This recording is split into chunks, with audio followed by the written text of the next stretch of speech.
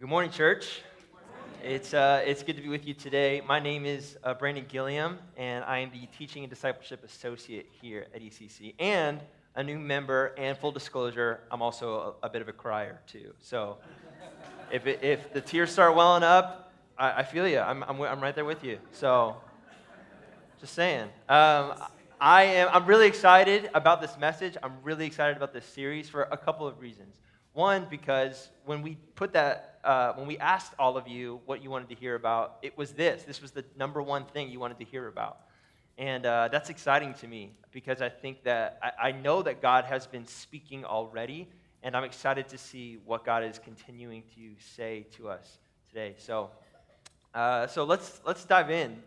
I want to talk a little bit about hope today. But if you're going to talk about hope, you kind of also have to talk about fear a little bit. So to talk about that, I want to tell a story. When the year was 1999, the smell of apocalypse was in the air because of Y2K, looming over everyone's head. I was 10 years old, and one night, my family and I went to Bible study. Now, I loved Bible study because my parents got to hang out with their friends, and that was great, and I got to go play cops and robbers in my friend's parents' huge bedroom. Like, it's a massive bedroom with a bathroom attached to it. It was like endless possibilities of fun. So I loved small group. But one night, instead of playing cops and robbers, they gathered us into the family room, and they sat us all down, and they said, "Hey, we're going to watch a movie." And the kids were like, "Sweet, like, yes, we get to watch a movie and stay up past our bedtime. This is awesome." So we sat down, and the movie started, and there was just kind of a black screen, and then there was like this ominous music started playing. And all of a sudden, I hear this voice, and it's a voice that I now know to be Kirk Cameron's voice.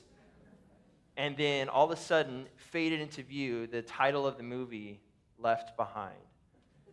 And for the next hour and a half, I watched the scariest movie I had ever seen. And when that movie ended, my paranoia of the end times and me personally being left behind began. It was just like, this is going to happen. And I started being really afraid. I remember at my grandmother's house, my grandmother had this awesome tree in her front yard. It's huge. And I'd go out there and play for hours. I'd climb this tree and I'd play lookout. Sometimes I was a pirate. Sometimes I was a cop who climbed trees and looked out for things. So I was doing that one day, and it was really great. And I come back inside, and I walk to the foyer of my grandmother's house, and her name is Mama Barb, is what I called her. And I said, "Mama Barb." No response. So immediately I'm like, I'm fine. Like, everything's okay. I'm not afraid, whatever. So I'm like, I'll just call again. She probably didn't hear me. "Mama Barb?" Nothing. Silence. I'm like, okay. A little afraid now. But, I trust that she's like in the bathroom washing her hands, and it's just too loud. So one more time, "Mama Barb? Mama?" No response. And it was at that moment that I knew that I had been left behind, that the apocalypse had happened, and that I was doomed. It was just, it happened. And you could not have convinced me otherwise. It had happened. And so I grew up with that kind of mentality of the end times, and it really frightened me. And some of you might be able to relate with that, especially if you grew up in the church. But I think we can all relate to some kind of connection to the end of the world. I remember when the movie 2012 came out. I was working at McDonald's, and I had a coworker who's an atheist, and she sat down with me one day. She's like, I'm afraid. I'm afraid of the end of the world. Can you talk to me about this?" And, I was still kind of dealing with being left behind and stuff, so I was just like, let's try to work this out together. But I think we can all kind of connect to it. We kind of know that something is out there, but it kind of freaks us out, or for a lot of us maybe is confusing, which is why I'm so excited about this sermon series, because it is our prerogative here, and Pastor Chris led the way last week, that we are looking into Scripture. What does God's Word have to say? We are using it essentially as a compass to see what God did say about the end times and what we can understand about it for our life today. So last week, Pastor Chris did an excellent job of leading us through what Jesus had to say. I loved that he literally was like, we're actually just going to see what Jesus has to say. I still think that the public reading of Scripture is one of the most powerful ways to encounter God. That's not old, that's not cliche, it's not too far away. I mean, it is still powerful and good, and I loved that we did that last week. This week, we're going to be looking into what Paul had to say about the end times.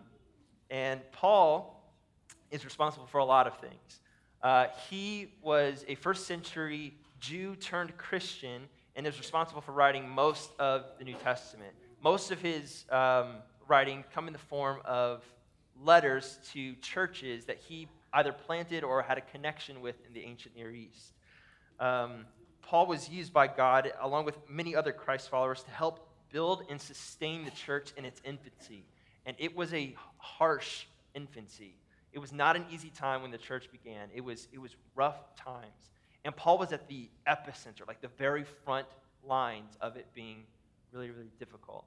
And I kind of want to get into that a little bit today. In 2 Corinthians chapter 11, verse 23, Paul is telling, almost bragging a little bit about what he had gone through for the sake of the gospel at the beginning of the church. And this is what he has to say. He says, "Are they servants of Christ? Well, I'm a better one. I'm talking like a madman, with far greater labors, far more imprisonments, with countless beatings, and often near death. 5 times I received at the hands of the Jews the 40 lashes less one. 3 times I was beaten with rods. Once I was stoned. 3 times I was shipwrecked. One night and a day I was adrift at sea." By the way, worst nightmare ever, that being adrift at sea, terrified of that. He did it. "On frequent journeys, in danger from rivers, danger from robbers, danger from my own people, danger from Gentiles, danger in the city, danger in the wilderness, danger at sea, danger from false brothers, in toil and hardship, through many a sleepless night, in hunger and thirst, often without food, in cold and exposure. And apart from all these other things, there is the daily pressure on me of my anxiety for all the churches. Who is weak and I am not weak? Who is made to fall and I am not indignant?" It's amazing to me that Paul, a person who suffered a lot, is a symbol for the early church and is a symbol for us today of great hope. He doesn't do this self-deprecating thing on purpose just to say, "Oh, poor me, poor me." He says, "I'm doing this because the gospel is actually worth it. And it's that good that I would endure these things." And so, you see, for Paul, hope was at the center of everything, including his understanding of the end times. Hope was not devoid of Paul's understanding of the end times and how he wrote about the end times. You see, Paul saw Jesus as the fulfillment and embodiment of God's redemptive plan for the world. Jesus opened the reality of God's kingdom on the earth and provided a way for us to be made new. And so our prayer today, my prayer has been for this message that God would reveal to us the same kind of hope that he revealed to Paul about the end times. That we would maybe begin the journey of letting go of the fear connected to the end times and embrace the hope that's available for us in Scripture about the end times. So there are plenty of places in the letters of Paul where he mentions and talks about the end times. Today we're going to focus in on 2 of those. The first is in Ephesians. And this teaching centers around the idea that Paul uses elsewhere in his writings to explain how the coming of Jesus has impacted the course of the end times. And the second is in 1 Corinthians. And this teaching teaches us how to trust in God in the midst of the real mystery of the end times with an assurance in God's ultimate victory. So if you're taking notes today, I would encourage you to write this down. Paul in Ephesians 1 divides the end times into 2 ages, which I'll explain in just a moment. And in 1 Corinthians 15, Paul trusts God to bring about the ultimate victory of the end times in his time. So this is our thesis statement. This is where we're going today. So let's jump right into Ephesians chapter 1. If you have your Bibles with you, I'd encourage you to take them out. If you don't have a Bible at home, we have some free for you. There's some over here, and there's some in the back as well. So feel free to grab one. It is our gift to you. So Ephesians chapter 1, to kind of set this up a little bit, at the beginning of chapter 1 in Ephesians, Paul is praising the church in Ephesus for their perseverance of Jesus and their zeal for the gospel. So like I said earlier, this is not an easy time for the church. So when a church was doing well, when the church was receiving persecution but continuing on, Paul was like, yeah, good job, like keep going, don't give up. This is really hard, and I get that it's hard, but it's worth it, and it's good, and it's eternally good. So at the beginning of Ephesians, Paul is saying that. He's saying, way to go. I'm proud of you. I pray for you continually. Don't stop believing. You can hear the Journey song playing in your head now, right? So that's where he starts. So the first 14 verses, it's all about encouraging and loving on this resilient church. Then Paul's thanksgiving continues into verse 15, and his his thanksgiving transitions into a prayerful teaching on the hope we have in God, which is where we pick up our text today. So chapter 1, verse 15, start right there. For this reason, because I have heard of your faith in the Lord Jesus and your love toward all the saints, I do not cease to give thanks for you, remembering you in my prayers, the God of our Lord Jesus Christ, the Father of glory, may give you the spirit of wisdom and of revelation in the knowledge of him, having the eyes of your hearts enlightened, that you may know what is the hope to which he has called you, what are the riches of his glorious inheritance in the saints, and what is the immeasurable greatness of his power toward those of us who believe, according to his working of his great might that he worked in Christ when he raised him from the dead and seated him at his right hand in the heavenly places, far above all rule and authority and power and dominion, and above every name that is named, not only in this age, but also in the age to come. Remember that phrase. And God put all things under Christ's feet and gave him as head over all things to the church, which is his body, the fullness of him who fills all in all. So let me begin by saying that this is, if not the greatest, one of the greatest run-on sentences ever written. I mean, Paul loved commas, honestly. I mean, it was like he was so good that he just I can't put a period there. I just got to keep going. And it's one sentence in Greek, it's Paul. The English teachers in here are going nuts right now. But there's a lot going on in these few verses. A ton is going on here. But first of all, the first thing I want to point out is Paul begins by saying that this is a prayer.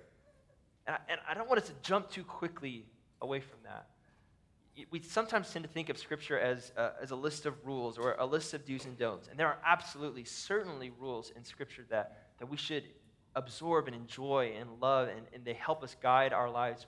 But Scripture is rich, and it is prayerful.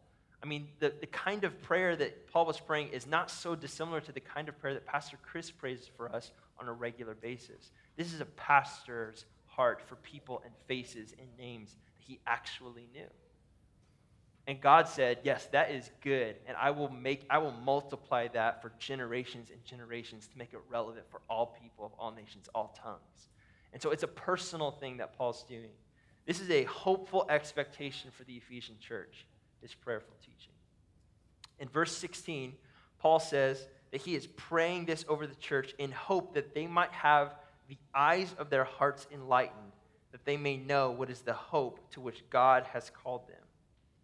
Paul is praying with hope that this church might have the eyes of their hearts fully open to the great hope that God has called them into and is currently calling them into. It's a process. He calls at one point and he continues on. And I'll explain that in a moment too.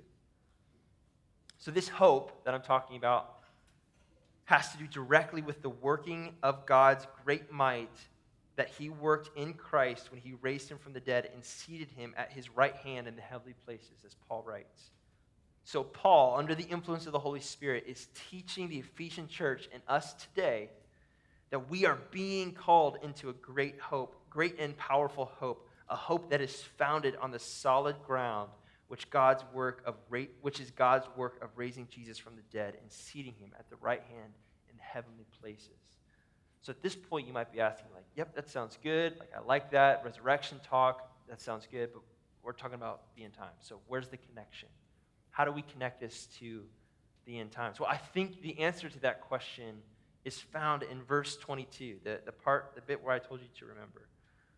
Paul says that after Jesus has been raised from the dead by the power of God, and God has seated Jesus in the heavenly places, he has also been set far above all rule and authority and power and dominion and above every name that is named, not only in this age, but also in the age to come. You see, for Paul, salvation history after Jesus has come was split into two ages, this age and the age to come.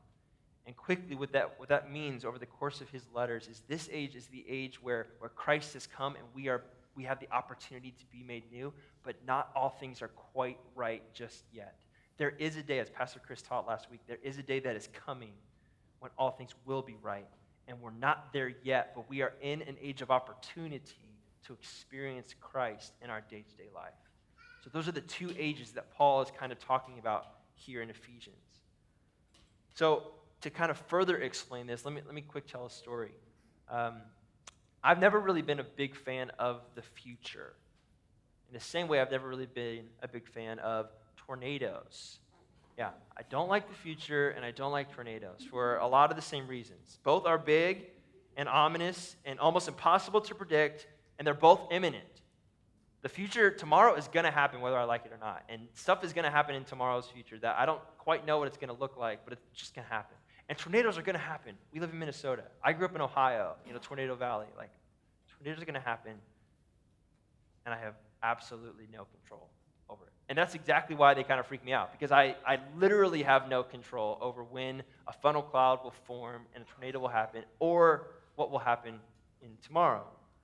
But I can say that I don't live in fear of these things. And the reason I can say that is this story. When I was 8 years old, a tornado actually passed over my house. I remember it very, very vividly. I was 8 years old. The sirens started going off. The skies grew dark. And my mom gathered my sister and I in our bathroom in our one-level suburban house, put us in the tub, put a mattress over us, and said, hold this. And it was the most afraid I had ever been, mostly because it was the first time that I saw my mom really, really afraid. Wow. And yeah, I know. And when you're a kid, and mom is like the symbol of consistency and care and love, and she's freaked out, you're really scared. And that was me as an 8-year-old kid, because I saw mom afraid. But we waited there for what felt like an eternity as the winds beat against our house, and I could hear the rain just like a torrent on our roof. But we were there for about an hour and a half, and then suddenly, slowly, the storm passed. There was actually a tornado that literally, it seemed like it jumped right over our house. It was very close. Tell me about it, Rick. I know. But I lived. I made it through. My mom made it through. Right? And I'll never forget that day. It stands as a moment in my life when I thought that I actually might die, but I didn't. And I now know that I was as safe as I possibly could have been because of the protective measures of my mom. Because of what she did and how she reacted in that moment, I know now that is the safest way to ride out a tornado in a one-level suburban house. This was a moment in my past that now holds a great amount of significance for how I behave toward the future. Now when the sirens go off and the skies grow dark, I'm not as afraid as I once was because I live in the hope of living through it. In the same way as I can say that I can have hope in the face of a tornado, even though they still scare me a little bit, not gonna lie. We can have hope in the end times because of the saving work of God raising Jesus from the dead. So when Paul says in verse 22 that since Jesus has been raised from the dead, he's been set far above all rule and authority and power and dominion and above every name that is named, not only in this age, but also in the age to come, Paul is teaching us that we can have hope in the face of the end times, currently in the end times. When not all things are made quite right yet, but we know we have hope that they will someday be because we look back to the resurrection and say, that happened. And we gain hope from that and we move forward toward the future. So if you're writing notes today, I would encourage you to write this down. The hope we have in the end times is that Jesus has already won. And we live in that victory now and into the future. Jesus already did that. The victory has been won. The protective measures of our protective Savior has won. And now we move forward into the future, remembering the promise that he will return and make things right. All things right. So now let's jump to 1 Corinthians. If you have your Bibles, turn over to 1 Corinthians chapter 15. In 1 Corinthians 15:19, Paul says this, if in Christ we have hope in this life only, we are of all people most to be pitied. That is a powerful statement. I mean, if we really kind of dwell on that, that's a powerful statement. If we have hope in this life only because of Christ, we're missing something huge connected to what Jesus did. Paul says we're of most people to be pitied. So if we only think that the significance of Christ and his life, death, and resurrection has something to do with this and now, we miss something because time is moving toward a day when all things will be made right. And there's something beyond that day for us. Paul is drawing a line of connection from the historical event of Jesus' resurrection and the effects that it has on our future hope. Paul goes on from this point to say, and let me just say, if you have time, read 1 Corinthians 15. It is one of the most beautiful rhetorics of Paul's literature. It is the exclamation point at the end of 1 Corinthians. It's so powerful. At the end of 1 Corinthians 15, in verse 50, Paul goes on to say this about concerning the end times specifically. I tell you this, brothers and sisters, flesh and blood cannot inherit the kingdom of God, nor does the perishable inherit the imperishable. Behold, I tell you a mystery. We shall not all sleep, but we shall all be changed in a moment, in the twinkling of an eye, at the last trumpet. For the trumpet will sound, and the dead will be raised imperishable, and we shall be changed. For this perishable body must put on the imperishable, and this mortal body must put on immortality. When the perishable puts on the imperishable, and the mortal puts on immortality, then shall come to pass the saying that is written, death is swallowed up in victory. O death, where is your victory? O death, where is your sting? The sting of death is sin, and the power of sin is the law. But thanks be to God who gives the victory through our Lord Jesus Christ. Amen. In this passage, in these few verses, we see Paul acknowledging first that the end times are a mystery. In this sermon series, we are not going to answer every question because we don't have the answer to every question. If God wanted to, he could have written it down, but he didn't do it that way. He left a little bit of room for us to say, will you trust me? Will you know me? Will you believe in me? Will you look back at the resurrection and believe that I'll do it again all over the world for the end of time? It's a mystery. The culmination of God's plan is not perfectly laid before us, but we're not forgotten either. God does say certain things, right? And in the passage that we just read, Paul helps us see that when the end comes, we will be changed as Jesus was changed. We will be raised as Jesus was raised. In other words, the resurrection of Christ is the destiny of those who put their faith in Jesus. Death will be swallowed up in victory. The one enemy that we cannot beat, death, has already been beaten. So as we kind of conclude today, I want to emphasize the hope that can be found in the end times. Because I think Paul does that. Paul is such an excellent help for us in learning how to, and if you're writing notes, I'd encourage you to write this down. For the believer in Jesus, the end times is not something to fear, but a sign of our future hope. The end times is not the end in and of itself, but it is a symbol for what is coming. Paul helps us see Jesus standing as a shining, glimmering example of our hope in the end times because of his victory over death. This hope is open to all, to every person who puts their faith and hope in Christ. So I want to open this up today. If you have not yet made a decision to follow Christ and to put your hope in him, we would love and be honored to walk with you in that decision. There will be people in the back who would love to pray for you and begin that transition for you. And I would be happy to walk with you, and Pastor Chris and staff would be happy to walk with you in that. Also, if you are here today and perhaps lacking hope in many areas, perhaps you're following Jesus, but you're missing hope a little bit, I would encourage you to find someone you trust today and to pray the same prayer that Paul prayed for the Ephesian church, that you would know what is the hope to which God has called you into and is calling you into. Pray that with someone today, someone you trust, someone you care about, and someone that cares about you. One of the most powerful practices of following Jesus is the daily remembering of all that he has done for us. That's why we pray. That's why we read Scripture. Not to check off something, but to be transformed by something. To remind ourselves of the resurrection power of Jesus and our future hope. And so, if you wouldn't mind, I'd like you to stand if you're able.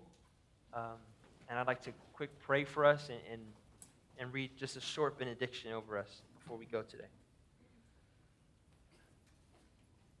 So therefore, may we hold fast to the truth of the resurrection of Jesus and point to it as an example of the life given to all God's people now and in the age to come. Father, I pray in Jesus' name that you would inspire our hearts to hope, that fear would not be the final word for us, but that we would be a community of hope, that we would recognize that although we live in the end times, we live in the hope of the future, that you will come and set things right.